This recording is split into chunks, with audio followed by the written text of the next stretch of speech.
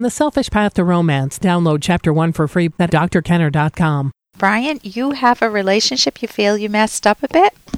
Yes. It's kind of a winding road, but I'll try to be quick, and I appreciate you taking my call. Okay. About 4.5 years ago, my wife and I decided that the relationship, wasn't really working. It wasn't anything hostile, but we had really become more like roommates or friends than husband and wife. Okay. We realized that and decided to end it. However, I did not move out initially. We both realized that it was going to end in a divorce, but for financial reasons, I just wasn't able to go out and get my own place and pay my own bills. So right. I was staying with her.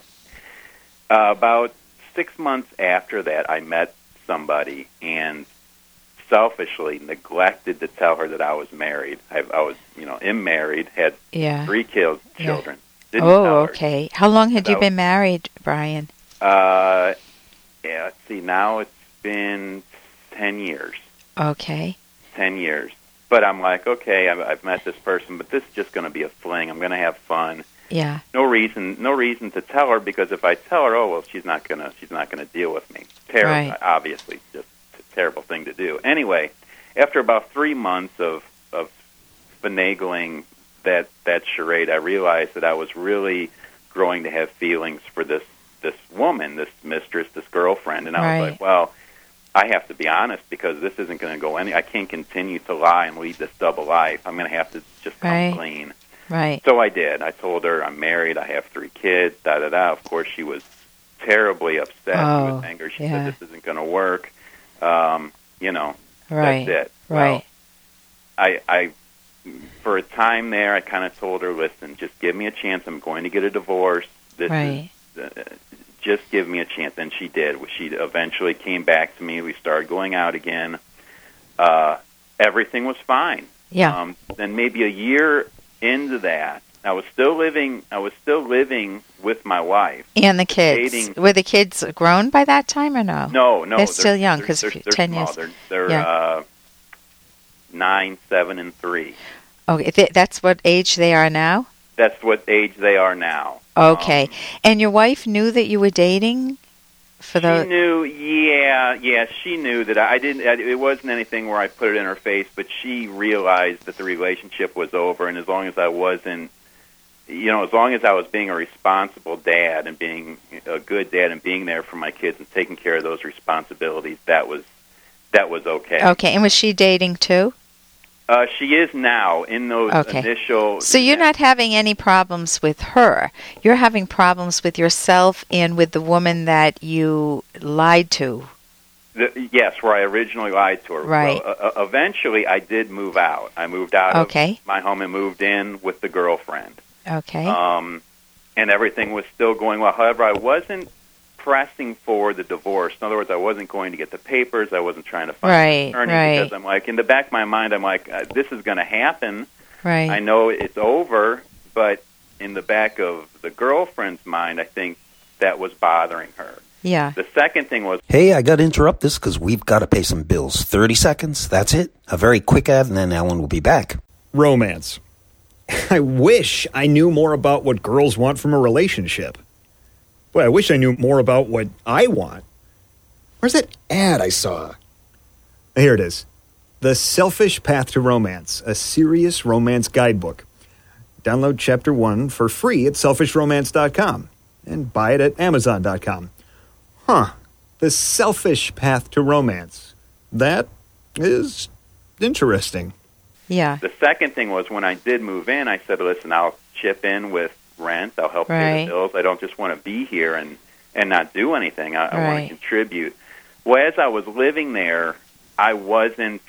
The disposable income that I had, I would use on us doing things. In other words, us going out to dinner, us going to the movies. So you couldn't contribute to the household? Like I told her that I would. I wasn't being responsible. I said I would. I would just say, let's go do something. And that also ended up building resentment, because she would drop hints that money was tight. At one point she said that she might have to move back with her mom, and I replied, a bad reply. I said, well, if that's what you have to do, I understand you can do it, instead of saying, I'll pitch in. I'll get a second job, or what can I do to help do this, being in the So where are you now? Just for the sake of time, where are you now, and what is the main question that you have? Okay. The main question is, it came to a head 6 weeks ago. She confronted me about a bill or needing to do something, and I snapped at her, and we had an argument, and she threw me out. Okay. And I begged and pleaded for a couple of weeks after that, no response, and then for the past month, I just, I haven't wanted to annoy her, so I haven't done anything. Right. So I'm just wondering, is it hopeless? After the fact, something I should have been doing all along, I went to the courthouse, I got all of the papers, I'm filling out all the paperwork now to make the divorce, to do something I should have done a long time ago but was complacent about. So I'm trying to do that, but I'm heartbroken. I feel. Yeah, no, I hear that, and I think that if you're able to take the wider angle view of this and to see that there is a pattern in what you're doing that's biting you in the butt all the time, and that's that you're not being good to yourself.